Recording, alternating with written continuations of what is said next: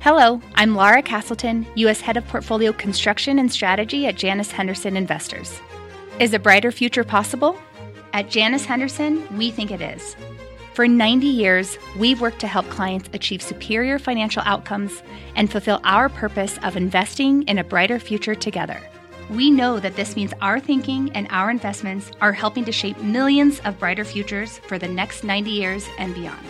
To learn more, go to janushenderson.com. Well, you got your scorecard on Wall Street there. Another rally, but winners stay late. Welcome to Closing Bell Overtime. I am John Fort. Morgan Brennan is off today, and coming up this hour, the story shaking the AI world and reverberating all around the tech sphere. We're going to talk about Sam Altman's ouster from OpenAI for now, Microsoft's move to hire him to lead a new AI research team, if that's going to happen. We're going to discuss what all of these changes mean for investors in Microsoft, which did hit record levels today, and NVIDIA, which also hit a record ahead of tomorrow's earnings. Speaking of earnings, more big names are coming this week, including Best Buy, Lowe's, and Deere. And today, we get one-time pandemic darling Zoom. I'm going to bring you those numbers as soon as they cross. Let's begin with the market. Stocks starting the holiday shortened week with more green on the screen, building momentum throughout the session, coming off 3 straight weeks of gains. The Nasdaq leading the pack after its best week since June. Oil getting a boost after 4 weeks in a row of losses. Let's bring in Mike Santoli, CNBC senior markets commentator. Mike? Yeah, John, I mean, the market keeps testing just how deep that reservoir of pessimism was that set up this rally. We were worried about so many things, whether the economy could handle yields rising to these levels. Oil seemed like it had reason to go higher. All those things have been essentially minimized, at least in terms of the hierarchy of fears right here. And then it becomes a little bit of a seasonal chase with those mega caps finding reason to actually get another source of energy with the AI enthusiasm. So that brings us to the setup of how far is too far, how much of a chase becomes, too heedless and creating its own risks on the other side. It's not clear that we're there. I mentioned, we were at 4,600 4 months ago on the S&P. We're a little bit below that right now. We're kind of just round tripping over 2 years in terms of what the Nasdaq has done. So slow and steady in the economy is probably fine for the markets right now, although it always creates the possibility when you're up, 6-7% for the quarter to date, that you do need to cool off and get a little shakeout. Is anybody, Mike, right now this week coming to sell, though? Yeah, that's the question. I mean, you do generally have an upward bias in these holiday interrupted weeks. That also is the case when it comes to, the very end of November. You start to get a little bit of a chop into December. So I don't know if you want to lean on that entirely, but it does seem as if unless yields fly, and we got a pretty good 20-year Treasury auction at 1 p.m. Eastern time today, that seemed to clear the way for upside in stocks. So as long as kind of yields don't cause a problem, it seems as if right now the market's telling you which direction is the path of least resistance in the short term. All right, Mike, thanks. We're going to continue the conversation now with our market panel. Joining me here on set is Sri Kumar, president of Sri Kumar Global Strategies, and BNY Mellon head of investment analysis, Jake Jolly. Guys, thanks for being here. Sri, first off, are yields going to go higher from here, or should stock investors take a breather? I think yields have gone up enough. 502, which was the peak, which we reached on the 10-year, John, last month, I think was the peak for it in the short term. You're going to have a lot of fluctuations from week to week, meaning, for example, the 10-year is 442 this afternoon. Can it go to 470, 480 before it comes back to 420? Yes. But if you're an investor who is trying to protect yourself from the equity market, and if you're trying to be looking with a 2-year or more time horizon, this is a great time for you to be in long-dated treasuries. Okay. Jake, what if you're fine on protection and you're looking for some areas to take calculated risk? Where do you do it? Well, I think, we still like U.S. equities. When we look globally, we look to Europe. We see weakness there coming, I think, sooner. The U.S. still has risks. But really, when we look at how the market has performed this year, a lot of people just look at the headline return and think, oh, it's been a pretty good year. But if you look under the hood, it really hasn't been as strong, right? You look at the other 493, and we're seeing low single digits. So I think you're talking beyond the big seven. I'm talking beyond the big seven. Yes, exactly. So I think when we look at there, there are opportunities. And that doesn't mean that there aren't still risks and that there isn't going to be sort of a challenging macro backdrop into 2024. But I think there's going to be pockets that do perform well, right? And just to give you one example, you look at healthcare, right? Healthcare sector has been struggling for most of this year. So I think there are some opportunities there, particularly when you look to 2024, if we really do get this hope for soft landing. We get Medtronic reporting. Is that the kind of example, the names that were hit by the GLP-1 excitement? I think so. I would say the reason that we really like healthcare is because it's this nice sort of nexus between giving you that defensive characteristics if we do get a recession, and also generally has a lot of quality factors, right? So there's strong balance sheets, robust, and we think that if you do get into a recession next year, this is a sector that's going to hold up pretty well. Sri, how should we think about the holiday season coming up? We got Black Friday just in a couple of days now. Is that going to drive any important economic data or give us information from an investment perspective that we should pay particular attention to? Well, what we know, since you talked about Black Friday and it is related to retail sales and consumer spending, the latest fall in retail sales was not as much as expected. It was just 0.1%. The market had expected 0.3, 0.4%, which did not happen. And what it says is that despite the higher prices that consumers have to pay, they are still in the market, they are still purchasing. So I do not expect on Friday for it to be a really terrible Black Friday. It may not be as healthy as it was 1 year ago, but there is, I think, still quite an amount of stimulus in the market in the form of fiscal spending that came forth, and the fact that the monetary policy was so easy for so long. So what that means to me is that you're still going to have a decent Black Friday this Thanksgiving season. And the question is, as you go into December, as you go into the first quarter, that's where the question mark comes in. I want to mention Zoom earnings are out. We're going through those numbers. We're going to bring them to you as soon as we've got them. It's higher in the initial move by more than 5%. Jake, earnings. This is one of those names, not by any stretch Magnificent Seven. This was a pandemic darling. It's been hit pretty hard. How do you evaluate these kinds of names for when an entry makes sense? Yeah, it's tough. And I already mentioned that, the macro backdrop is still pretty challenging, right? So when you think about these names, especially names that are, on the growth side of the universe, they're longer duration, right? Which means that we think they're going to be more sensitive to moves in interest rates. Now, when we look to 2024, the Fed mantra, higher for longer, we do expect that rates are going to be high into next year, but we also expect that the trend is going to be lower next year, right?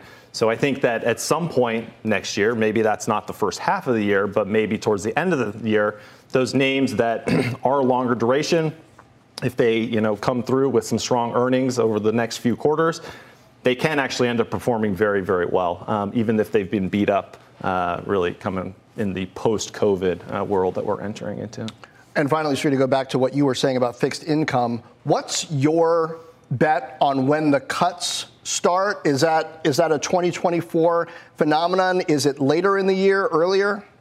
The cuts are very much a 2024 phenomenon, John, number one. Number two, I would say it is the first half of the year. And what is prompting it? It is not going to be prompted by inflation rate and whether inflation rate meets the Fed objective or not. Because the core CPI inflation rate, the latest figure was still 4%, despite the good numbers we had last week. That means it is still twice the target. So if the Fed is going to go by that, there is not room for a cut yet. Where the cut comes from is the credit event. Something breaks in the system. So much has gone up in terms of interest rate increases. And the balance sheet of the Federal Reserve is being cut back month after month. Even when there is a pause in interest rates, the reduction in the balance sheet is taking place. There has not been a pause so far in that. So that, to me, is going to cause more damage to the system, whether it be in the commercial real estate side, whether you have large pension funds which have a huge loss on their bond portfolio, similar to what you had in the UK in September, October of 2022, or you have a credit crunch in an election year, which is intolerable, not tolerable anytime, but not tolerable 1 year before the elections, the Fed cuts. Okay. That's where it's coming from. And I imagine you think that's happening pretty soon, because that's 7.5 months before we're into the second half of next year. So exactly. Thank you. Very much so. Jake, thank you as well. Yeah. And Zoom earnings are out, as mentioned. Bertha Coombs has those numbers. Bertha? Yeah, monster beat for Zoom, particularly on the bottom line, John, reporting $1.29 per share on revenues of $1.14 billion. Analysts had been looking for $1.09 on the bottom line and $1.12 billion in revenue. That's better than the company expected. The company also, as I put my cheaters on here, company also beat on non-GAAP operating margin, coming in at 39%. They also said that they retained customers who spent more than $100,000, that was up 13.5%.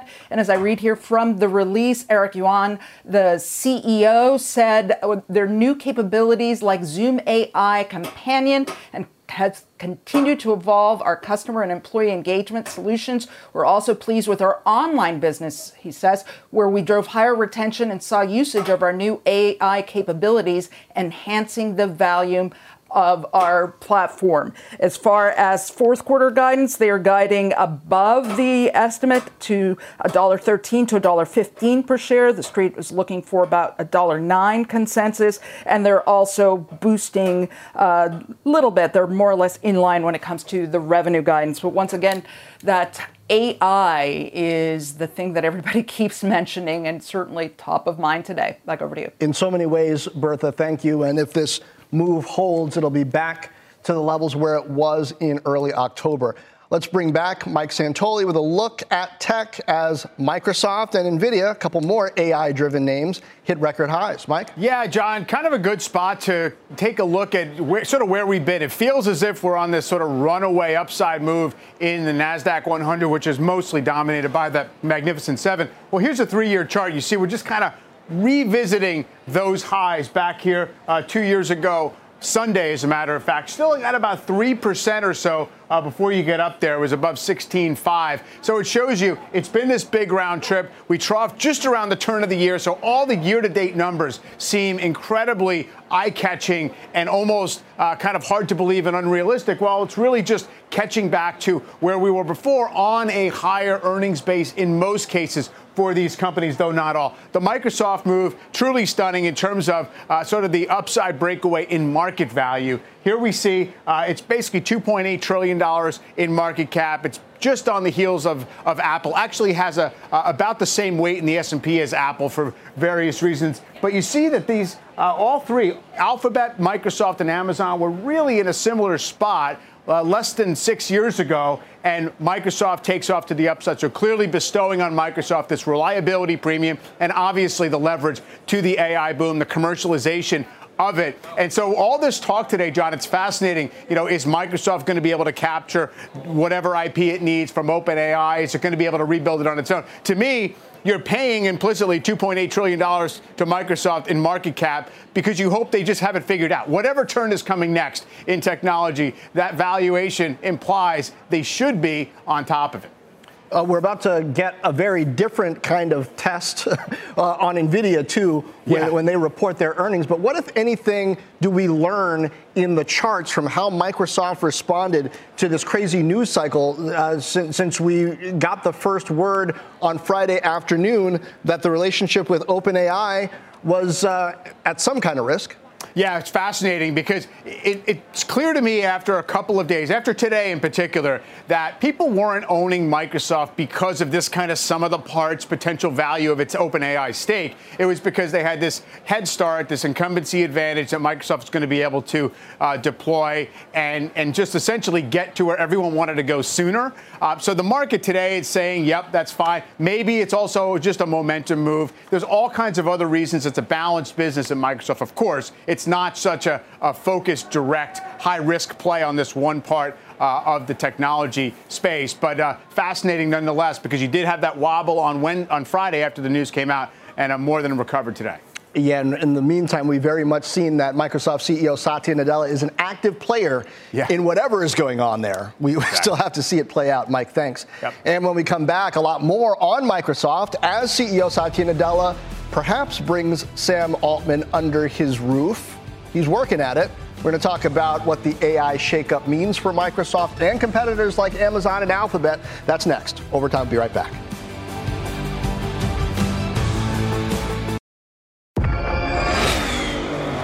Did you hear that? That's what an estimated 500 horsepower sounds like.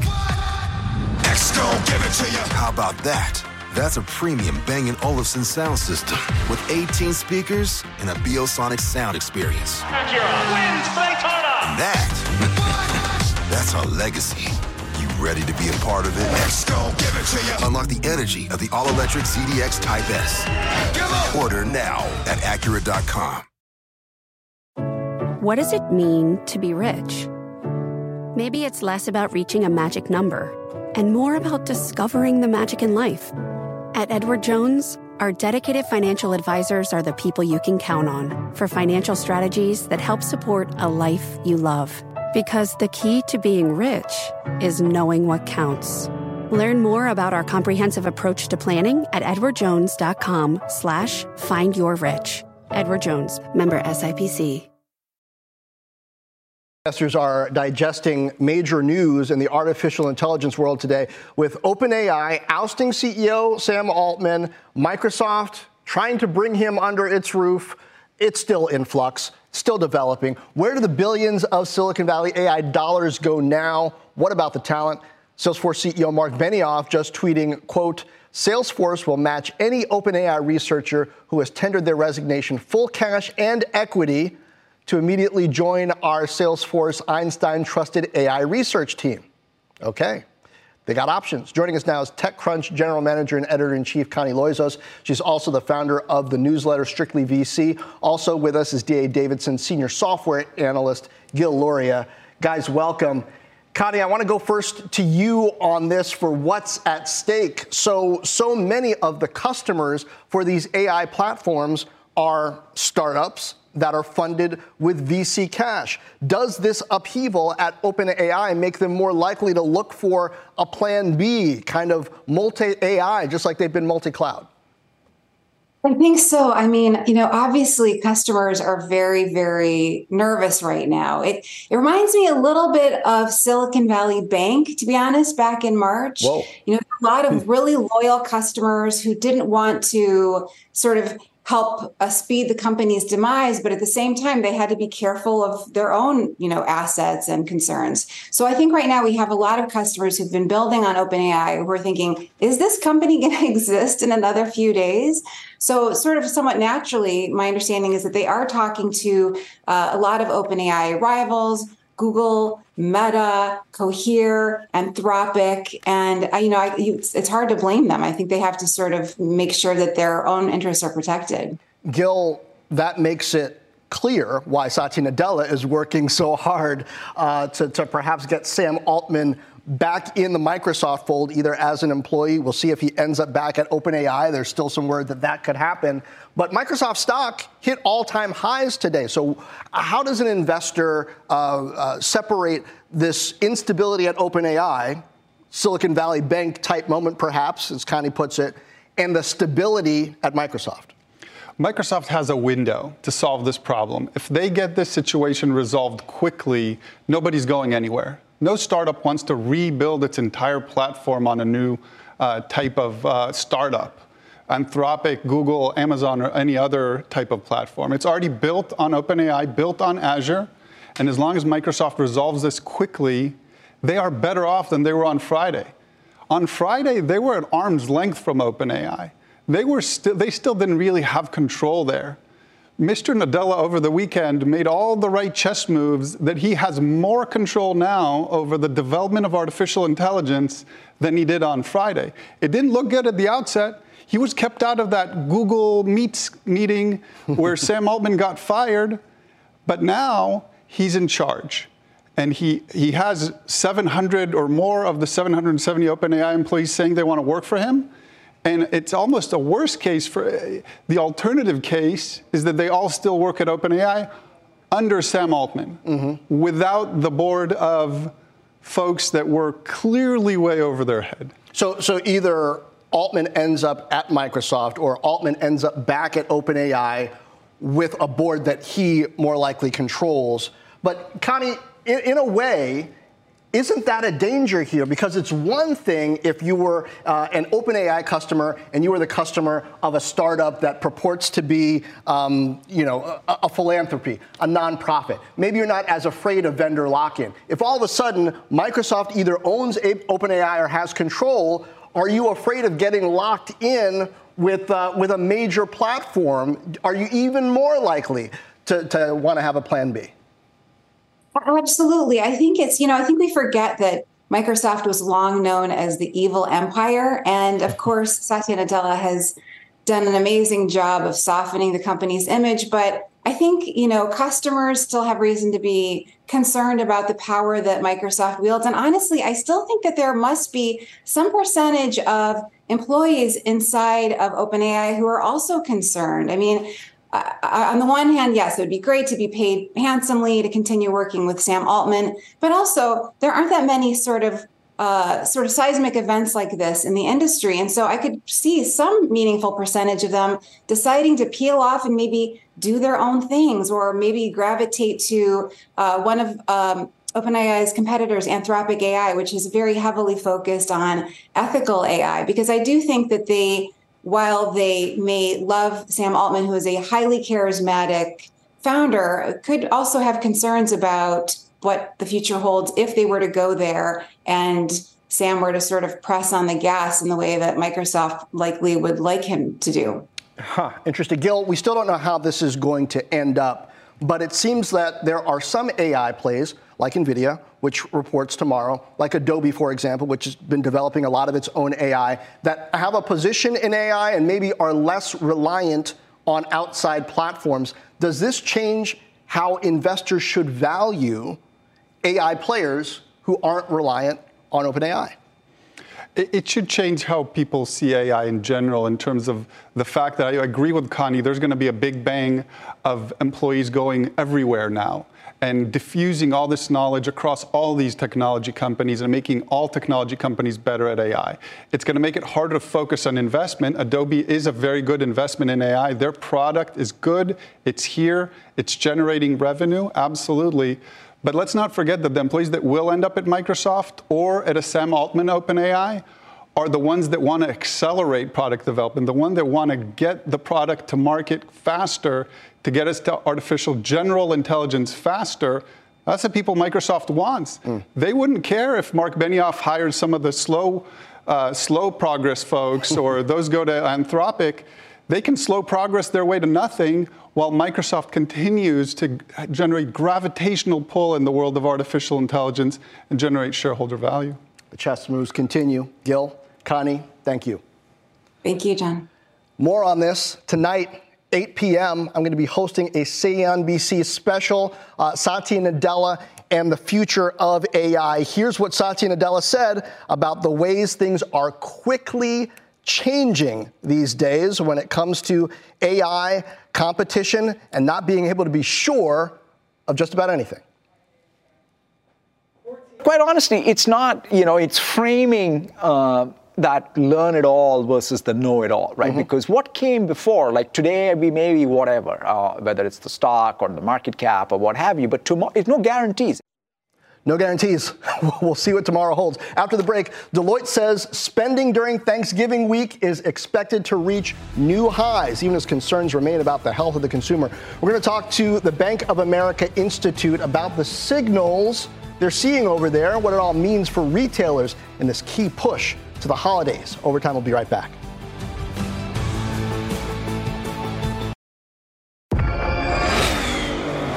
Did you hear that? That's what an estimated 500 horsepower sounds like. X-Gon, give it to you. How about that? That's a premium Bang & Olufsen sound system with 18 speakers and a Biosonic sound experience. Acura wins Daytona. And that's our legacy. You Ready to be a part of it? Let's go, give it to you. Unlock the energy of the all-electric ZDX Type S. Order now at Acura.com.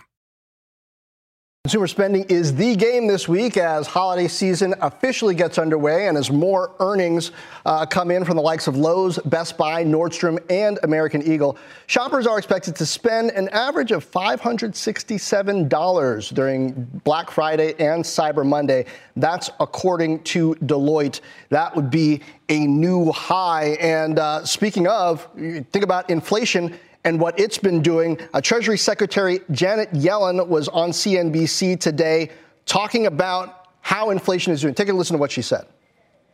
We're making considerable progress in bringing inflation down, but Americans do notice higher prices from what they used to be accustomed to. And importantly, we're making this inflation progress while maintaining a strong economy and a strong labor market. So that's good news for Americans. Liz Everett-Chrisberg, head of the Bank of America Institute, joins us now. Liz, with inflation that high, are people going to spend throughout the holiday season, or are they just going to, search for bargains on these big days and then go away? Well, it's a great question, John. Thanks for having me on. I think when we look at the data across the 68 million Bank of America consumers, what we're able to find and what we're seeing is that consumer spending is moderating. And in order to really understand what's driving the consumer spending, I think it's really important to take a step back and understand what's happening in the labor market, just as Janet Yellen had alluded to. And what we're seeing in the labor market is actually also moderation. What we're seeing in terms of income growth and what we look at Bank of America Institute isn't just salaries, it's all income that's coming in after tax into the consumer accounts. And what we're seeing there is that while wage growth and income growth is still positive, it's really moderated quite significantly from a year ago. The other thing we're seeing in terms of the labor market and income levels coming in is that slowdown, while gradual, is also broadening out across the labor market. It used to be predominantly with higher income households, but now what we're seeing is that slowdown is actually impacting middle and lower income households as well. And just to give an example of that, higher income household income growth was up 0.4% this month, while lower income households were up, their income was up about 2.6%, but both of those are significantly lower than where they were last year. Higher income households up 4.5% a year ago, again down to 0.4%, where lower income went from 3.8 to 2.6. So Liz, tell me what you're seeing in the velocity of this slowdown, because I've been wondering whether the high level of consumer debt that's on the books combined with these higher costs in areas like housing are going to cause consumers to hit the brakes on spending faster. But I don't know that we've seen that yet. We haven't quite seen that yet. And again, what I'd say, both spending and income are moderating, but the spending growth is moderating more. And when I say spending growth, I'm talking more about the card spending. It's moderating more than the income. And part of that's because when you think about consumer spending, as you alluded to, some of the larger ticket items than those ticket items that are more impacted by higher rates. Think about your mortgage, think about rent, think about student loans. Those we're not seeing, those are going up faster, and that's where the consumer, I think, is taking some of their money and spending it there as opposed to putting it on their cards, their debit or their credit cards. That being said, one of the things we would expect to see if the consumer was feeling a lot of pressure was a shift from spending on debit cards to spending on credit cards. And we haven't really seen that yet. So we're looking for it, but again, I think the consumer still is resilient even if they're moderating. If there's a Jenga piece here, is it employment? Is it the fact that employment has been so strong, has that allowed consumers to keep spending? And if that takes any kind of a dip, is that a concern? I think it certainly would be a concern. I think one of the other things that we look at, and you've been spending a lot of time so far talking about job changes within the tech industry, right? What we're able to look at in our data is job changes, again, across the whole spectrum. And what we've seen recently is a real downturn in the number of people who are changing, going from job to job. We're back at levels that are closer to where we were pre-pandemic and certainly a lot lower than where we were, even a year ago. And the other thing that I think is really interesting about these job changes is the pay bump that people are getting when they change jobs has softened significantly. It's about half of the rate of increase for changing jobs today that it was a year ago. So a year ago, you might have been getting a 20% pay jump if you switched jobs. Now it's closer to 10%. So I think that's reflective of kind of slower hiring, but also some reluctance on the part of the consumer and some concern there about in an uncertain market. And unless that new job is a lot more secure, you might not want to do it. Liz Everett, Chris Berg. Exactly. Thank you. Yeah. Well, time now for a CNBC News update with Contessa Brewer. Contessa? Hi there, John. The Secretary of Defense announced new military aid for Ukraine during his visit to Kyiv today. The $100 million package will provide arms, including anti-tank weapons, air defense interceptors, and a mobile artillery rocket system. Secretary Lloyd Austin pledged long-term American support just a day after he met with Ukrainian officials. A Senate subcommittee announced an investigation into American, United, Delta, Spirit, and Frontier Airlines over fees for baggage, seat selection, ticket changes, and other services. Chairman Richard Blumenthal said they're asking the airline CEOs to provide a breakdown of how much they collect from each fee and explain why charges are issued, detail the costs and those services. And get this, a hat worn by Napoleon Bonaparte sold for $2.1 million at an auction in Paris. The black felt bicorn hat was initially valued between $600,000 and $900,000. The hat was worn when Napoleon ruled 19th century France and then went on to start a war in Europe. So, piece of history right there. Bien sûr, John. Yeah, went for a lot of money. You don't want to be short Napoleon. Well done, John Ford. Thank you.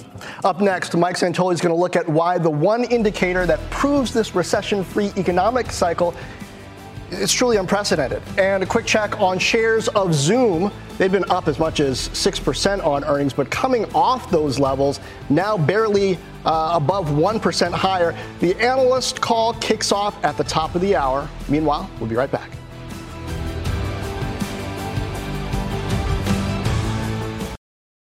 Back to overtime. The Conference Board's leading economic index declined again in October. That's a streak almost any other time, maybe any other time that would indicate a recession. Not the case this time around. Mike Santoli returns with his take. Yeah. Mike, this ever happened before? No. So this is the 19th straight month when the LEI has been negative. And of course, this is an index that's constructed to try and be predictive of how the economy is going to behave. Bespoke said today that the last two times we were down 19 months in a row, not only was a recession in the cards, we were already deep into a recession, like almost a year into it. So clearly something different going on. You see here, GDP growth rate annualized against the LEI. Now, one thing to note is you've actually seen it kind of flatten out here, so becoming less bad month to month, but never before have you seen quite this much of a divergence. A couple of explanations are possible. One is, look at the sheer heights of GDP growth we're coming off of, and the level of activity coming out of the lockdown may have skewed some of these directional indicators. Also, there's a lot of reliance in the LEI on manufacturing-based and consumer survey-based data. That seems to be what's dragging it down, as opposed to things like credit provision, although also we've had an inverted yield curve for over a year, and that's another thing that feeds into it. So you never want to outright say that it's different this time. There could just be longer lags, but it is interesting that this divergence has persisted to this long, John. Mike, this reminds me of that common financial boilerplate, past performance is no guarantee of future results. So often when we say 9 out of 10 times or whatever, people want to bank on that inverted yield curve, everybody run for cover. But this seems like a prime example that you can't always count on that. You can't, especially not if you put some kind of a timeline on it, because eventually the cycle always turns. There will be a recession at some point. But in the past, there have been just a tremendous variation in how long it took an inverted yield curve, for example, to lead to ultimately a recession or just precede a recession. I don't want to suggest that it's always a causal thing. All right. Yeah, there's a big difference between a 3.0 earthquake and an 8.0. Goes for recessions, too. Mike Santoli, thanks. Oil bouncing back today, but WTI crude still down about 17% since late September. Up next, RBC's Halima Croft on whether OPEC's upcoming meeting could spark a crude comeback.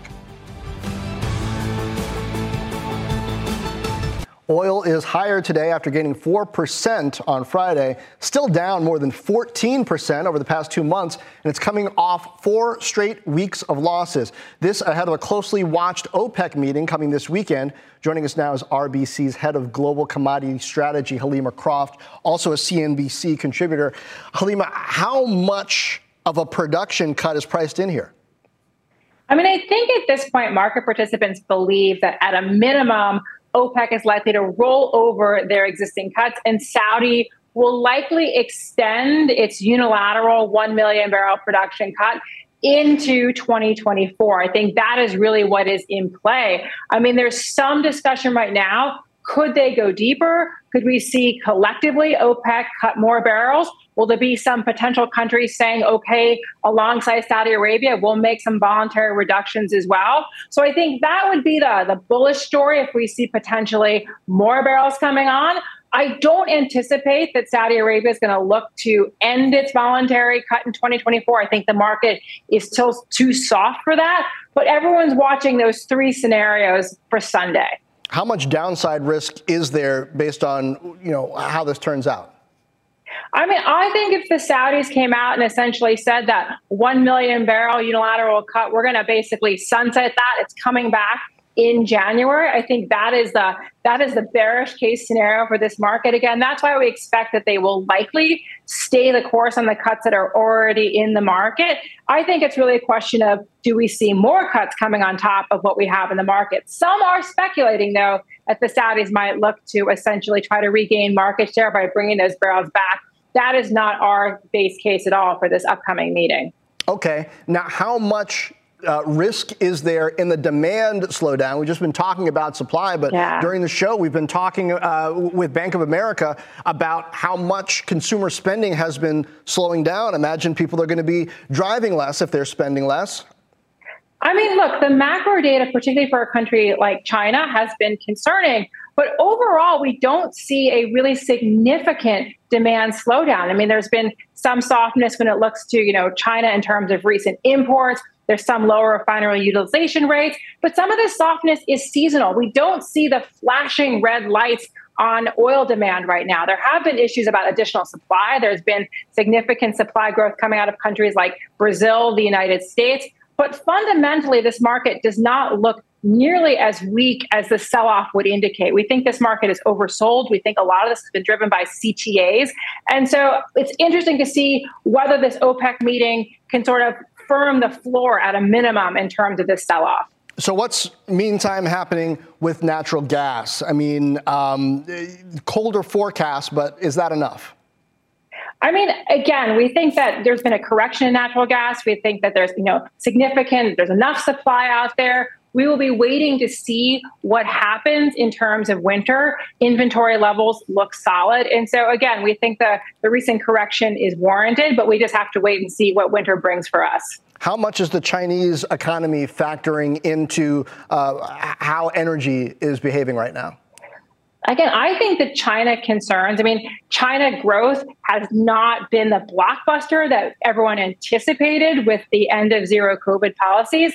But, China demand has been relatively solid this year. Again, we think that we are oversold based on what the actual demand numbers look like. And the other story, Don, I think that we should be thinking about is there's basically almost no geopolitical risk premium in this market. We had a run-up when the war began between Israel and Hamas, but market participants have just basically decided that it's not going to expand beyond Gaza. But we think it's way too soon to write off some type of disruption from this conflict. And we just saw over the weekend, we saw the Houthis make good on their threats to target shipping.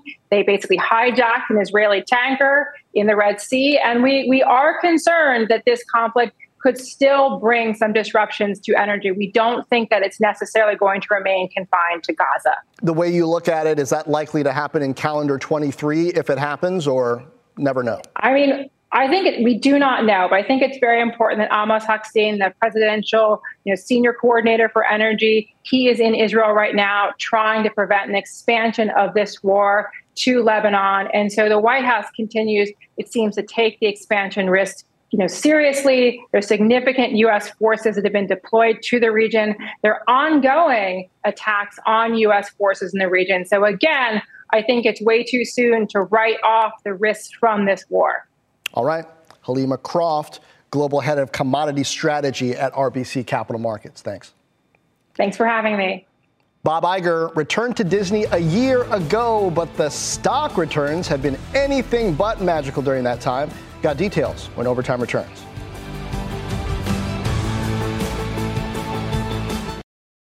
Today marks 1 year since Bob Iger returned as Disney's CEO, but the stock has not been a fun ride since he came back, and elsewhere in Disney's world, worries are cropping up at the box office. Julia Borston has the details. Julia. John, that's right. The Marvels, this is Disney's latest movie in its Avengers franchise. It grossed about $10 million in its second weekend. That's down 78% from its opening weekend at the domestic box office. Now, this box office disappointment puts more pressure on Bob Iger to revitalize Disney Studio, as today he marks 1 year back as CEO. Now, shares are up about 4% in that 12-month period after a roller coaster year with more volatility and changes than in any other single year that he has run the Walt Disney Company. In that year, Iger fended off Nelson Peltz's proxy battle. He reorganized the company with 7,000 plus layoffs and $7.5 billion in cost cutting. He accelerated the buyout of Hulu and just hired a high-profile CFO. So now, in his next year, he faces a slew of challenges, including determining the future of the linear networks, when and how to take ESPN direct-to-consumer, and what to do with Star India. Plus, there's the question of who should succeed him. And Iger is facing a possible second proxy battle with Nelson Peltz. He's backed by former Marvel Entertainment chair Ike Perlmutter. We may learn more about all of this when Iger is set to hold a town hall meeting with Disney employees on November 28th. John? I mean, it's kind of like, why'd he come back, right? I mean, we're a year in. He said he was staying for 2 years and then longer. The succession piece still isn't figured out. And Peltz is back with more backup than he had the first time. Well, I'll tell you why he came back. He came back because he and the board believe that he was the best person for the job. And it's not just Disney-specific challenges and issues. The fact is that the media industry right now, John, is in so much upheaval, so many challenges, the transition not just to streaming, but to profitable streaming, plus this question about how to manage the legacy businesses. So the perspective here by both Iger and the board was that he had the expertise and the skill set to be able to manage Disney through this next transition. It's going to be a tough slog. Julia Borston, thanks.